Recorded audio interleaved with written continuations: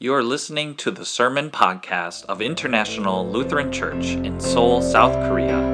I'm Pastor Chuck Hoffman.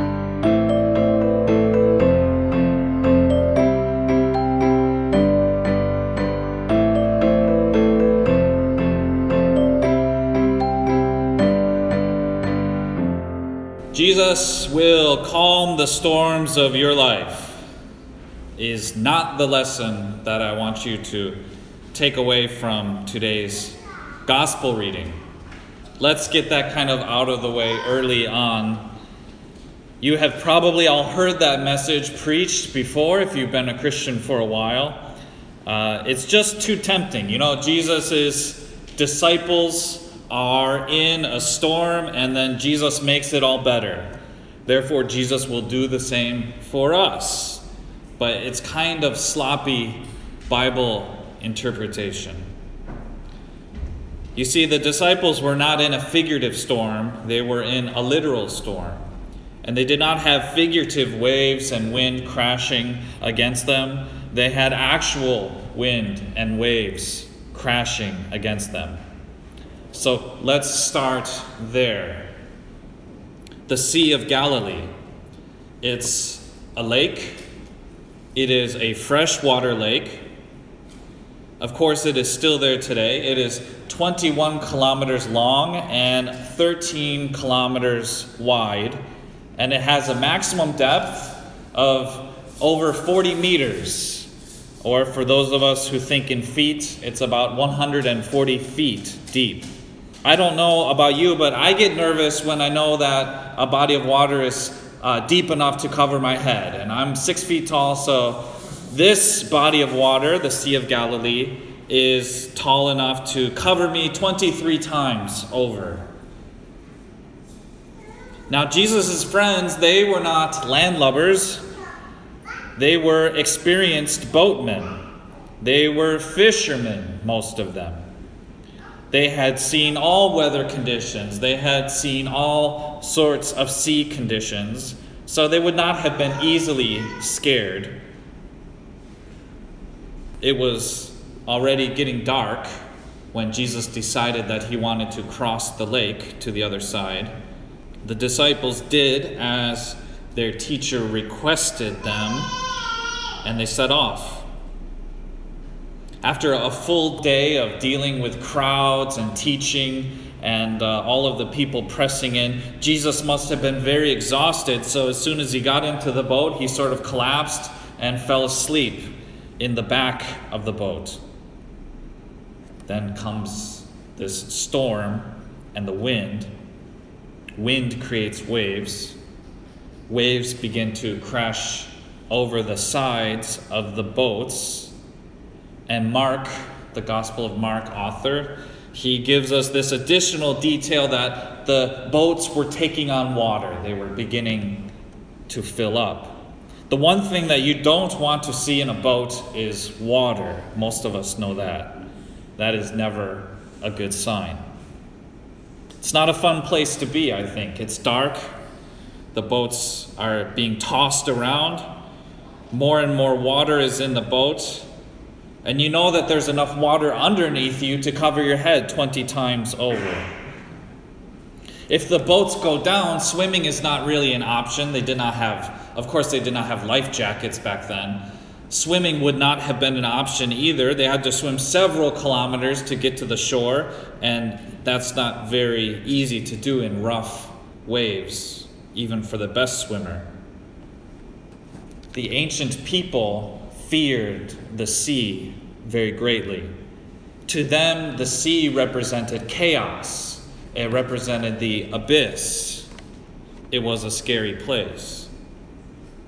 I grew up next to some large freshwater bodies myself, some of the largest in the world.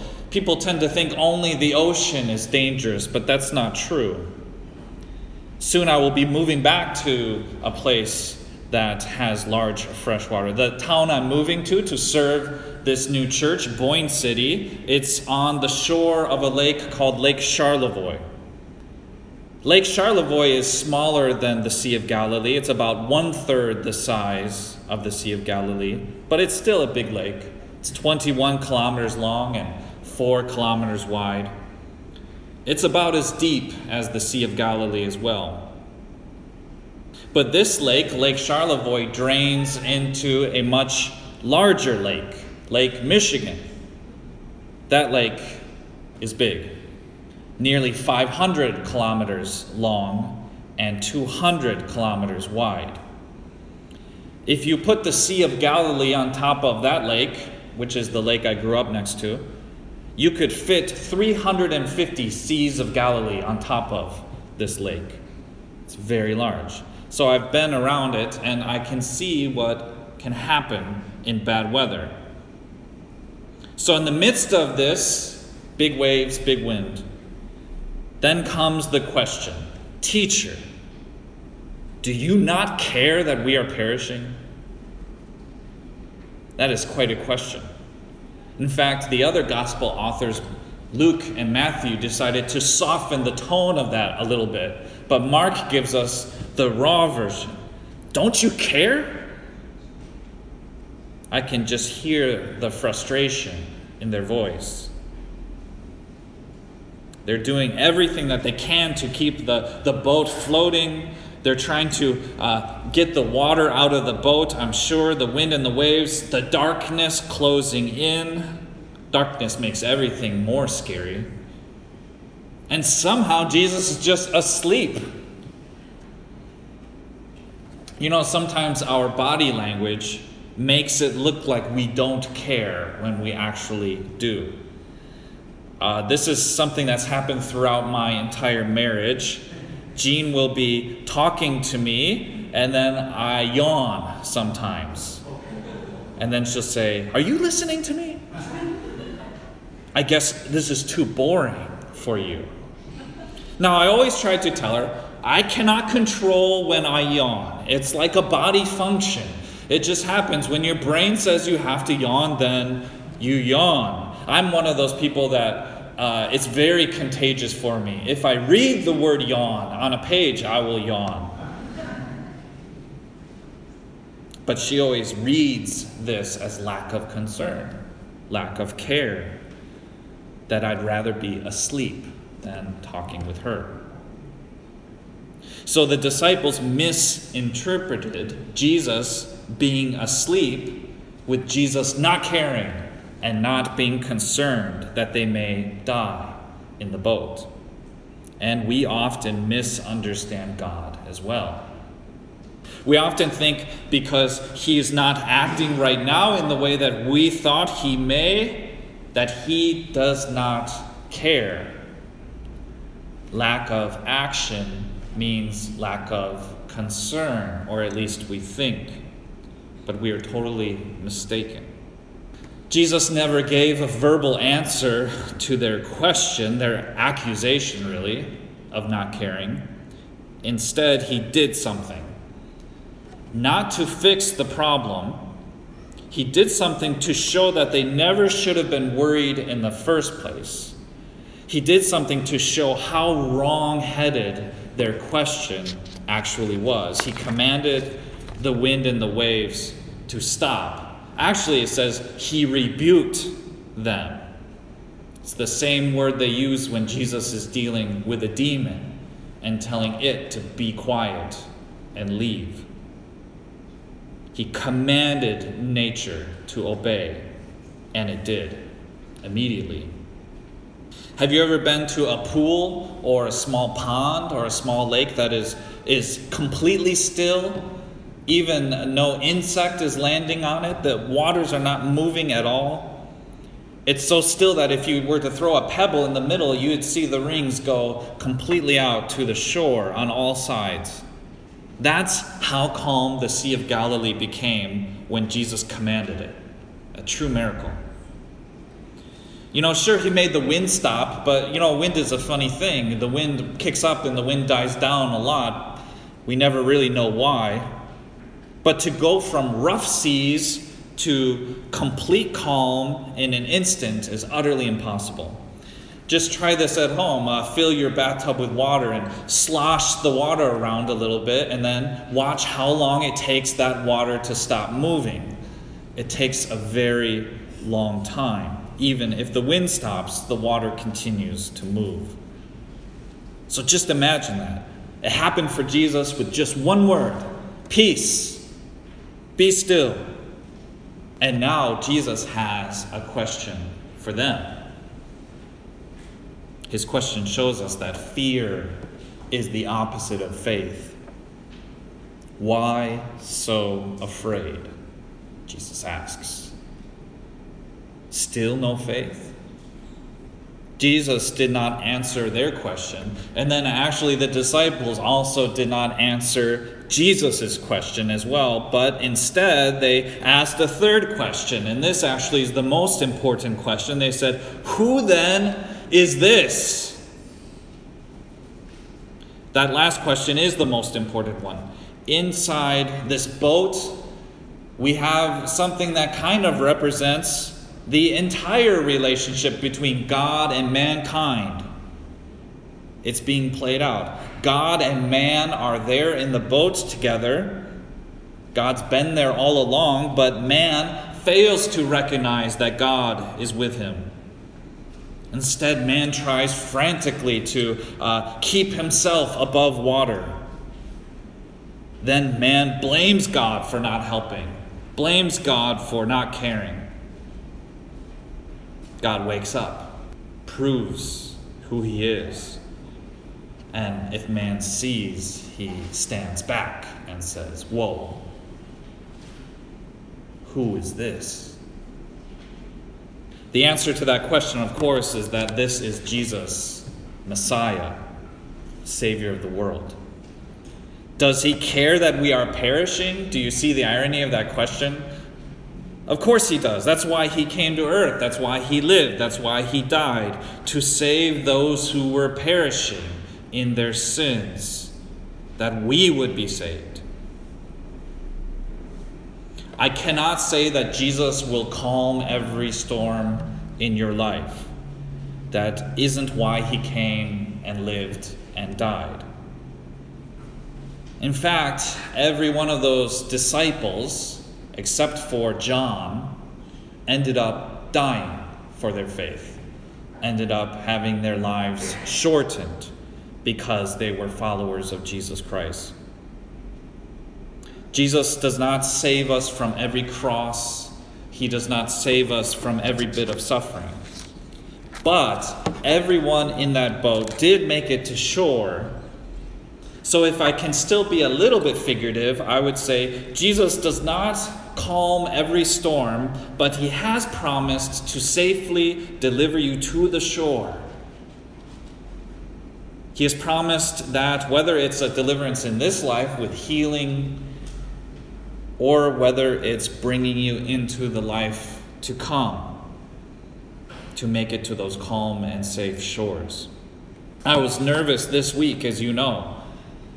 I was thinking of worst case scenarios. That's just kind of how I am, how I'm wired. On Monday, I took our two daughters, Annalise and Elsie, to the park. And Jean was still at home. She said she was feeling a little bit better. Maybe she would walk to the park with us. Now, technically, her doctor had ordered her to stay in bed already now for that last week. So she was preparing to go into the hospital just one day later to give birth. And I knew I should say, Jean, don't come to the park. Lay down, stay at home. That's what you should be doing. But I was selfish. I said, if you feel okay today, please come. I said, this may be the last day together I have with you. If something goes wrong, I want to see you as much as I can today. My mother heard me say that. My mother said, don't say that. How can you say that? But I said, it's the truth. Surgery is always risky. You never know what can happen. And my mother said, I know, but you don't say it. And then I wondered for a moment, what would happen to my faith if the worst did happen? What if I was left with 2 children? What if I was left with 4 children to raise alone? would my faith weather that storm? There's one thing I'm certain of. I know this. I would cry out to God and I would accuse him of being asleep in the stern of the boat. But even then, after grief, after shock, I'd have to say, it is well with my soul. No matter the suffering we may endure, there's someone who's suffered more, and no one suffered more or endured more than Jesus because of the injustice of it, living perfectly and then still being executed, receiving the punishment that we were owed. Thankfully, and I truly, truly give thanks to God that my faith received no such test this week. Jean did end up actually in surgery longer than I expected. I was in there for the beginning of the surgery when the boys were delivered. And then after a while, they said, okay, go out now and go into the waiting room. And I remembered from 2 years ago exactly how long it should take. And then it was longer and longer and longer. And I started to wonder, what are they doing in there? And I was looking at the little TV screen that said who was in the operating room. You know, it's funny for us foreigners. For privacy purposes, you know, Korean names have 3 characters, and they put a little asterisk over one of them to cover it up so that you're anonymous. But us foreigners, we have long names, you know. But the computer program still only covers one letter. You know, so it says J asterisk A-N Hoffman. You know, the whole name is there. Just covers that second letter in her first name. So I see G asterisk A-N Hoffman is in this room, and she's still there, and still there, and still there. Finally, the doctor comes out and says, everything's okay.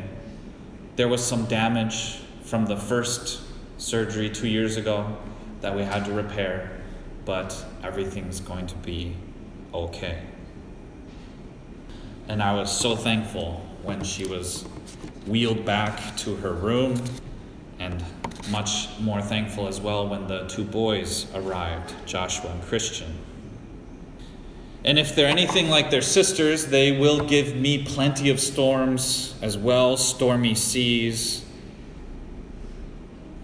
But I know that they will have faith like their sisters as well, because I'm going to baptize them here. And daily we go to God. Daily we hear those words of comfort. So the meaning of the story this morning is Jesus is God. That's the takeaway. Only God can control creation, and God died for you. The Son of God gave his life for you. The question is, have you believed? Have you heard? Have you responded? Have you been washed in the waters of baptism? Have you received the body and blood of our Lord at this altar? Have you said to yourself, who then is this? And have you answered, he is the Son of God? And through this faith, have you been saved? And have you trusted in him? I pray that you have. Amen. Now may the peace of God, which surpasses all understanding, guard our hearts and our minds in Christ Jesus our Lord. Amen.